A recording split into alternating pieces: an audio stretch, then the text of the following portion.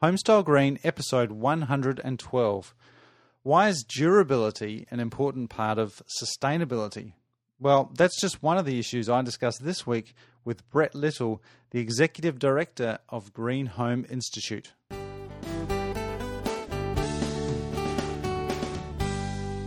G'day, Matthew Cutler-Welsh here for another episode of Homestyle Green. This is the podcast all about inspiring people to make a better place to live. And that is very closely aligned with my guest this week, Brett Little, who's the Executive Director at the used to be the Alliance for Environmental Sustainability. Now they have rebranded and they are the Green Home Institute. Before we get into that interview, a couple of notices. Firstly, I'd love to say thank you very much to Proclima for supporting this show. And what do Proclima do? Well, they do a whole bunch of stuff to help you get a better performing home. Their real expertise and focus is on air tightness, and we've covered air tightness quite a lot on this show, and it's something to embrace, not something to be scared of. But you need to know how to do it right. And the team at Proclima are definitely there to help you get air tightness right with products, but also heaps and heaps of information. Check out proclima.co.nz, and there's loads of information on there that you can download and read through, all about building science, which is something I am into. Now, I also have some services available on my site, which I'm starting to promote a little bit more because I'm really keen on helping you either as a client to figure out what you actually want from your house, and also if you are a professional, design professional, then I would like to help you get more of the right clients. And I want to join that gap between the initial thoughts about building a home and building a green home and then getting things down on paper. And what I see is a little bit of time being wasted and design changes and extra cost going into that process of figuring out what actually needs to go into the house to get the house that you want. So I'm keen to avoid extra cost and extra time up front by helping you out with what I'm calling scoping the scope. And basically this means helping you as a client to figure out exactly why you're wanting to build or renovate and what that's going to mean for you. What do you actually want to have as the outcome? Because the more clearly you can define that, then the more likely you are to be able to communicate that in a confident manner to the designer, and it's going to speed up that process. They're not going to get frustrated with having to deal with a bunch of design changes and kind of changing your mind really down through that process, and you're going to avoid extra cost by having to pay for all that professional time during the design stage. Anyway, check out homestylegreen.com for more details, and if you do want to get in touch, find out any more about any of that, then you can email me, matthew@homestylegreen.com, or you can find me over at Facebook. Also Twitter, my Twitter handle is @mcutlerwelsh, all one word. Now let's get on to the conversation that I had with Brett Little. This organisation, the Green Home Institute, is just one more exciting development that I think is just fantastic that's out there in this sort of ecosystem of sustainable housing and sustainable building industry, because it's a company that's or an organisation that's emerged to solve a problem to help people navigate through all the information and potentially misinformation that's out there, unfortunately. But it's great to know that these businesses and these organisations have a place now, and there's a demand. So the Green Home Institute, just reading from their website here, their mission is to empower people to make healthier and more sustainable choices in the renovation and construction of the places that we live. I'm into that. We help, this is Green Home Institute, help professionals and homeowners make the most sustainable choices in their home design and new construction, remodels, additions, rehabs, etc. So that's certainly in line with what we're trying to achieve here at Homestyle Green. So I hope you enjoy this interview with their Executive Director, Brett Little.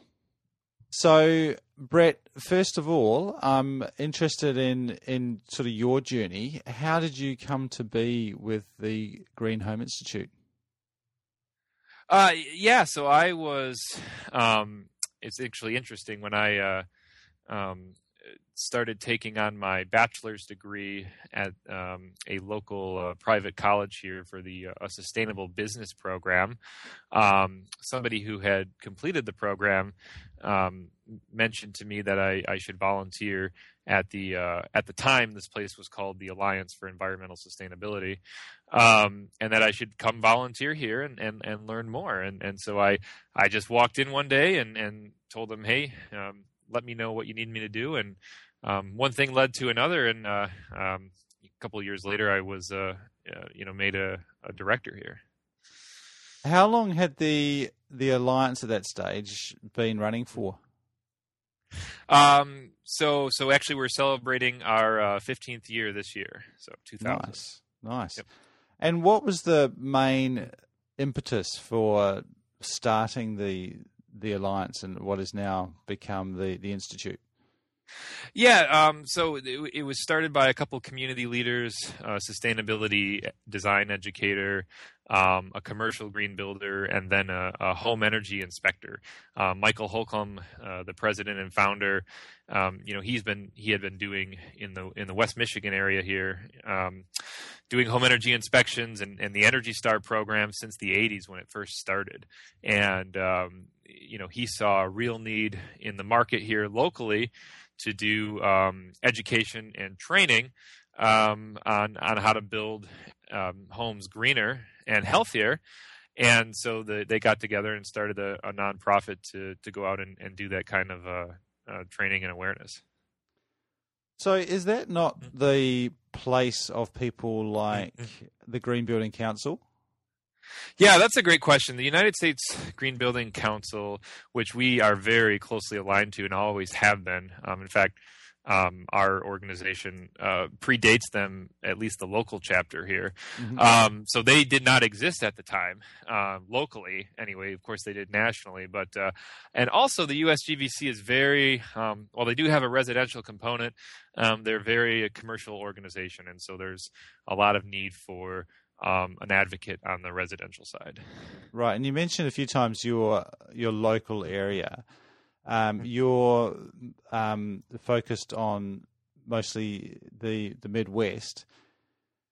Is the plan to stay in that area, or have you got are there similar organisations doing what you do elsewhere?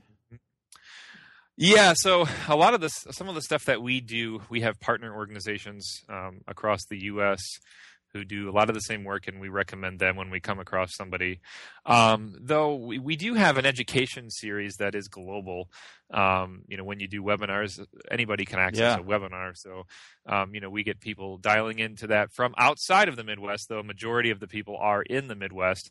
And then we also have another certification program for existing homes called Green Star, which is actually getting a lot of interest. In fact, I just talked to somebody in New Zealand the other day as a tool that could be used outside of the Midwest as well. Nice. That's a little way outside of the Midwest. It's very far, yes, but just as an extreme case. So. Yeah. There's a couple of things there. So you've got tools for people doing new homes, but also existing homes? Yeah, so the Green Star program was started at the University of Minnesota in Minneapolis as a partnership between the Remodelers Association, Builders Association, and a consensus of building science. A lot of building scientists live in the Twin Cities or came from there. And they started this program, I think, back in 2005. And since then, we've partnered with them to expand it outside of Minnesota, and the program is essentially a resource manual, and a scoring-based checklist that can be used to generate scopes of works and specifications and bidding, and be able to certify a green remodel or addition. Right, and is that appraised or accredited officially by a body, or is it a self-assessment? Yes. So, the program itself is not accredited, such as like the ANSI standard, but it is not a self-certification. There is a third-party quality assurance person who reviews all the documentation, and there is a third-party inspector that comes in and audits the house. Right, right. Yep. Now, why not for profit? Yeah, good question. I think given the growing demand for green building, it's certainly a small niche area, and it's an area that's really contingent upon education and awareness and training, and nonprofits are just really geared to doing that. To any our focus is to just get the education and the awareness out. And so all revenue is invested into doing that, rather than one individual's pocket. Is that counter? Yeah, is that counter to anything that you learnt when you were doing your degree in sustainable business? And I tend to think of business as being for profit. Is that what you learnt at when you were studying? I wouldn't say that I learned that at all. I don't think that was the focus of my degree at all. But business. The word business can cover both for-profit, nonprofit, as well as emerging models such as the B Corp or the L3C, which are sort of a hybrid. Mm-hmm. And what about those businesses outside of yours, which is very focused on education and training? We get a lot of building professionals and designers who are equally passionate about running a sustainable business, like doing it, offering a sustainable service. Can they make a good profit by being sustainable or offering sustainable services? Yeah. I mean, what we're seeing is a couple different models out there on the design and construction side. Some organizations commit 100% of their projects to some sort of green building certification, and they have a lot of success with that, and have been able to make it outside of the economic downturn that we had in the U.S. here by making that commitment and setting themselves apart as a niche. Others find themselves in kind of a hybrid. Mm-hmm. They're sort of, hey, we'll do what the client needs. We'll educate ourselves on green building. We'll pretty much always do it when possible. And then, you find folks who are actually completely against it and, turn away green building business. Right. Because they know what they do best. But in a sense, you see that there are people who can make money from offering sustainable services and within the construction industry. Oh yeah. That's good to know, because a lot of people, I think, grapple with that. They think that it's a trade-off, and you can only do one or the other. No. I want to kind of zoom out and talk about houses in general. What do you see as the biggest problems that are, I guess, making houses unsustainable? Yeah, that's a good question, and that could be subjective depending on where you're building. But some of the first things are just your durability and your water management, right? If a house is rotting, that's certainly not sustainable. If it's not going to last more than maybe 30 years, that's a huge issue. So getting your water management strategy correct, flashing on the roof, ensuring that the gutter systems are working properly and water is flowing properly, ensuring that rain isn't getting behind the shingles and rotting at the walls, as well as ensuring that the foundation is sloped away from the house, and pests and water aren't entering in because of any kind of plantings around the house. that's the first place to start. Everyone thinks about energy efficiency, Yeah. or even health, but Yeah. if the house is rotting and it's a zero energy house that's rotting, it's no good to anybody. So, But shouldn't the building code take care of that stuff?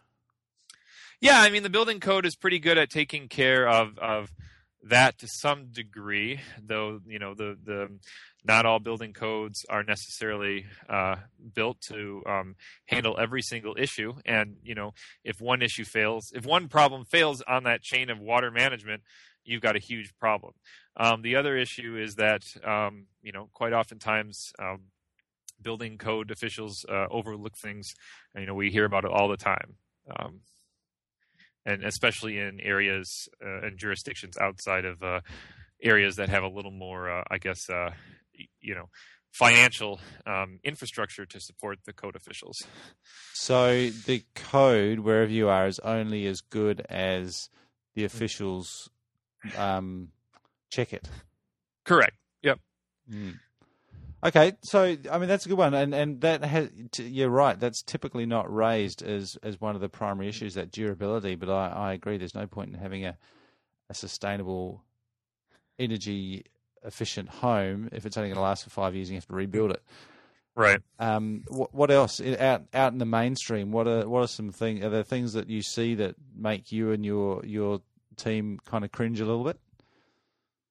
Yeah. So, the next thing on the chain is health. Not even at energy efficiency yet. So, proper ventilation system, proper ventilation strategies. Quite honestly, those are not in all codes. Sometimes code officials go above and beyond and flag those things. But so for example, a hood range in a kitchen, you want to make sure that that's vented out the attic, and properly putting moisture and air outside.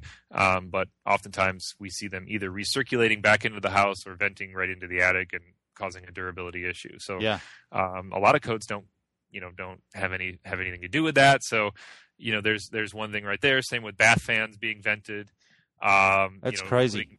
It's unbelievable that happens, but I know exactly what you're talking about. The first time I saw one of those recirculating fans in the kitchen, I was like, what is the point of that? Right. Yeah. It makes you think something's going on. Yeah. You feel good turning that fan on. You hear it. So yeah. Yeah. And sometimes they have nice lights on them as well. Right. Yeah. Yeah. They look nice. So, and is that what you mentioned at the top there? Proper ventilation. So that's extraction as the starting point there. You're getting the moisture out of the kitchen and out of the bathroom. Is that the main contributing factors to providing a healthy internal environment? It's anytime you can avoid producing VOCs is obviously a much better thing to do first before ventilating as far as your design strategy goes. So some programs like LEED call for ways to avoid getting VOCs or particulates into the house in the first place. Currently code doesn't prevent you from installing a naturally drafted water heater in the house, which could lead to carbon monoxide or other issues. So ensuring those are sealed properly. You're talking about a gas-fired, unvented heater. Correct. Yep. Which we're seeing less and less of, but they're still getting installed by plumbers. So that's one thing. All the way to having shoe removal and dirt tracks. Tons and tons of particulates and toxins will come in off your feet, off the street. And then all the way to the VOCs in your paint. And believe it or not, even no VOC paint has VOCs that people with certain hypersensitivities can't stand. I think people like the idea of being free of VOCs, but it's a pretty overwhelming area once you start looking into it, and it's full of technical jargon, and it's almost one of those too hard basket. If you're trying to do it yourself. So I can imagine where getting someone like maybe one of your team involved, is that the sort of thing they do, is help untangle all the, I guess, marketing and misinformation that's out there? Yeah, I mean that's one of the reasons you would work with a consultant or a third party verifier.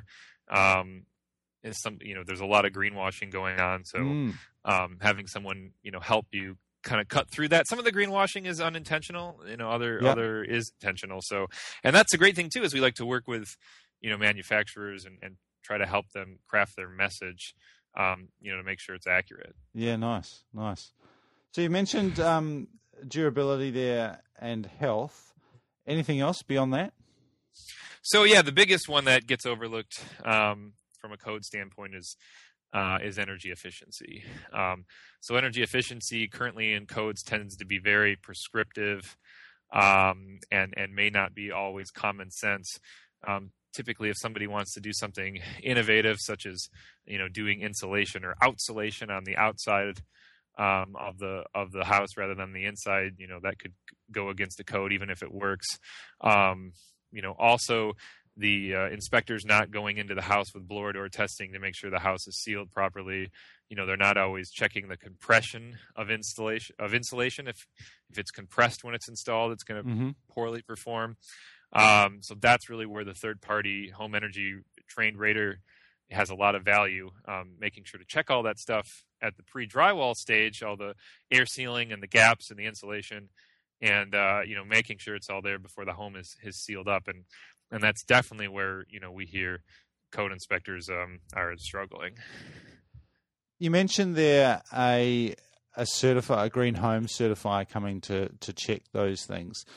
At the moment, would you only get someone in to do that, or would someone only come if you were going for some sort of certification, or can you get someone to say, look, I'm not going to get this house rated, but I just want someone to double check my insulation? Can they come and do that just as a separate service? Yeah. I mean, setting ratings and labels aside, there may be perhaps a really well-trained home inspector, who could help with that, or a home energy rater that you just say, hey, come in and take a look at this and just make sure it's done correctly. Right. Because you mentioned pre-lining and pre-drywall there. That's such a critical stage of seeing things before they get covered up forever, basically. And I get similarly. When do you recommend people think about doing a blower door test if it's not going to be done as part of the code requirement? Yeah, I mean, a blower door is always good to do before and after. And if you're trying to do team training, perhaps you're blower door testing while you're installing caulk and air sealing. Just some people just let that thing run and watch it reduce as they're doing their work. Yeah, right. That's probably the extreme case, but at the very least, you want to do it, before the drywall goes up and spot any kind of voids or issues before it's more expensive to get to. And what sort of investment would someone be looking at to get an inspector out or to do a pressure test like that? Yeah, I mean, there's all sorts of markets and different costs in every market. So I would say anywhere from you get money for doing that with some certain incentives programs, as it's you get paid to do that, all the way to up to maybe $1,000. Right. So best to check out what the situation is in your local area. Yeah, who's doing that, and what if there's any utility rebates or incentives available. Yeah. Do you have a place to go for people to find contacts like that, or recommended resources people can find in their local area? Oh, yeah. If you go to the ResNet site, the Residential Energy Service Network, or the BPI website, Building Performance Institute, they list all of their localized inspectors. Cool. Now, so we've talked about what you see that typically goes wrong with homes. If someone's at the other end of the spectrum, they're about to start a journey of either doing a remodel of an existing home or upgrading something or starting from scratch, so they've got that opportunity, would making a good home, a sustainable home, simply be the reverse of those? Or what would sort of be the top 3 recommendations you'd have for someone to make a really good home? Yeah, the top 3 recommendations would be to find a design tool and guidance tool. So, a checklist of, if you will, a program guidance, whether that be, LEED or Green Star or Living Building or National Green Building Standard. Find something available, and whether you certify, just use it as your guidance tool, and use it to help, put together what it is you want to accomplish, and find a way to, hold people accountable to those things that you're working with. The next is to, put together your team, your contractor, your design, your HVAC, your insulator, and have them have a preliminary discussion about how they can all work together to achieve this, so that something isn't missed, or, fingers are getting pointed at the end. And have them work together on the design phase of that. And also consider experience. What experience do those folks have? Do they have a credential, or some kind of listing of other certified homes that they've done? Yeah. Yep. So you getting a tool, not necessarily to get again the certification, but to use it as some sort of framework for how you want and I guess some metrics as well. Some of those tools have numbers or goals in specific areas that you can aim to achieve, and they help communicate those ideals with your team that you've put together. Yep. And you mentioned you don't want a team that's just pointing the finger and shifting the blame all the time, but you want a team that's integrated, right? And genuinely concerned about the project, and somebody who you can work with sort of during the operation of the home. I mean, things are going to happen, things are going to come up, and how to overcome those. Any particular physical attributes of the home that are sort of a bottom line or a requirement for a good home? Yeah. Without again, it can be a little bit climate specific. Yeah. But as I mentioned, a durable roofing strategy. Well, I guess let me back up here. The very easy thing that anybody can do is proper solar orientation and shading in any climate. You can always take advantage of the sun, and it's, for the most part, depending on your lot, usually free. So if you design right, in up here in the north, you can certainly take advantage of that passive solar coming in the winter and heating the house up and reducing your energy bill, and then in the winter shading out the sun and reflecting it, and then also orienting your roofs for future solar installation when solar financially makes sense, and pre-wiring the house for solar. That's just something very simple that anybody can do. The other thing is waste management plans, having goals of where everything will end up at the end, and how to divert that waste and hopefully reduce costs and keep things out of the landfill. That can be a very simple thing, that can save people money. And then probably energy modeling, working with an energy modeling software to help figure out, again, what your goals are, what you're willing to spend, and what kind of energy target you're anticipating, how much money you want to spend on your energy bills. Do you have a favorite flavor of energy modeling or a particular software? Yeah, I mean, it's hard to, especially if you're building a new home, it's hard not to go with the HERS index in the U.S. at least, and Canada has a similar version. Yeah. Of course, if you're really, really a go-getter, you'll want to work with the Passive House software. Yep. Now, you mentioned very briefly earlier on Living Building, I think, and have you done training with Living Building? Yes, we have both hosted trainings, webinars, and in person. And I am Living Future accredited, so I'm one of their accredited professionals. Yeah, which is not a small task to get to that level. It's quite a lot of work you have to do. How applicable is that to residential space? Yeah, that's a really good question. And just, I would say, too, if anybody's a lead AP, it kind of gets them more than halfway to the LFA, the Living Future accreditation. Yeah. So that at least helps cut down some of that. But anyway, for those that haven't come across it, how would you sum up the Living Future Challenge versus, say, green building? As far as the program goes? Yeah, just sort of the underlying philosophy. Where does it sit? So LEED is a point-based checklist, while Living Future or Living Building Challenge is a actual measurement of achievements of utilities and indoor air quality measurements. So one is pre-design and built, and the other one is post-design. Yeah. That's a good way to look at it. So, on the residential side, what we see looking at the Living Building Challenges, it looks like it's a lot of small commercial, sort of educational, institutional buildings that are taking this on, which I believe makes the most sense.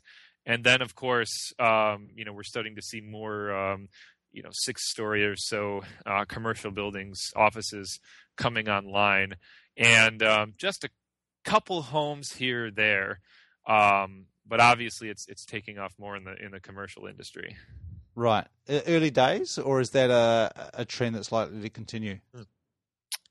What I personally think will happen is that new programs will emerge using the Living Building Challenges framework that will better serve the residential community.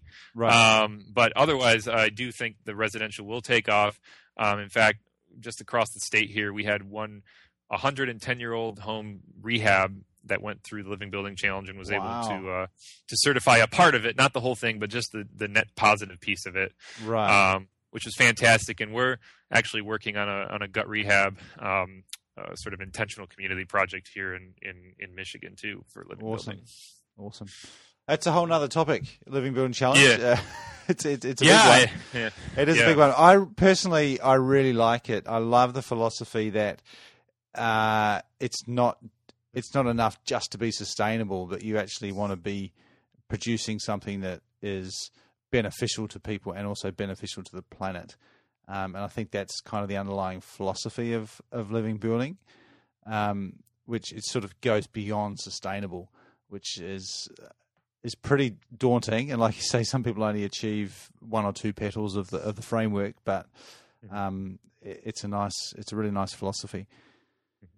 But in a practical sense, it's probably better for people to aim at some of those other tools that are out there and a bit more common in the marketplace, which I guess is where you guys can help out. Where can people get in touch with you and make use of your services? Yeah, people can learn more about us at greenhomeinstitute.org. We have education on there, a lot of webinars. So if they're not here within the Midwest, they can access those webinars for continuing education. In the Midwest, we have hands-on all-day trainings, as well as partner raters across the region who can help them locally with their projects. So you got a bunch of resources on there, so it'd be a good place someone to visit if they're looking at a remodel or a new build. Yes, correct. Awesome. Hey, well, thank you very much, Brett, for your time. Really appreciate. Are you growing? Is the organisation becoming more and more in demand? Yeah, we have been growing. We're still a pretty small outfit. We have 2 employees, but for the most of the time we've been around, we've only ever had 1. So right. That's growth size. Right there, right? Yeah. So yeah, as the green building market starts to trend upwards, we're both growing, but we also, we're very collaborative and we like to do a lot of partnerships. So we don't necessarily look at our growth as the best thing, but as our growth of how we work with other entities together to make the region more sustainable. And just to clarify, you have a lot more in your team than just 2, but it's just you have 2 paid staff. Is that true? Yeah, 2 paid staff and a board of directors and intern volunteers and all, at least 40 field partners. Wow, yeah. So punching above your weight in terms of paid staff. Yeah. Thankfully, it's just a lot of fun for us. So awesome. Hey, we'll keep up the good work, and we will put links. You've given some great tips and advice there, so we'll make sure we'll put up all those links on the show notes. All right. Well, thanks for having us. I really appreciate it. Thank you. Keep up the good work. Cheers, Brett. All right. Take care. Brett Little there, the Executive Director of the Green Home Institute. And if you are at the early stages of a build or going through that design process, then definitely head on over to greenhomeinstitute.org and you can find their contact details and get in touch, see if there's some way they can help you or some resources that might be useful for you on their website. Now, at the time of recording, they were just updating their website, but if that's still a bit iffy, they've got a very good presence on Facebook and Twitter, and of course I'll put the link in the show notes, which you can find at homestylegreen.com/112. That's for episode 112. Thanks very much for tuning in this week, and thanks also, of course, to Proclimer for bringing us Homestyle Green each week. If you'd like to get in touch with me, you can contact me, Matthew, at homestylegreen.com. I'm also on Twitter, Facebook, Google+. And I'd love it if you could share this podcast. If you have found it useful, if you think there might be someone that you know that would find this or previous episodes useful, then let them know. You can send them a link from iTunes. And what would be fantastic is if you could leave a review or rating in iTunes. And that helps us to spread the good word about good design. That's it for me for this week. Now go make a better place to live.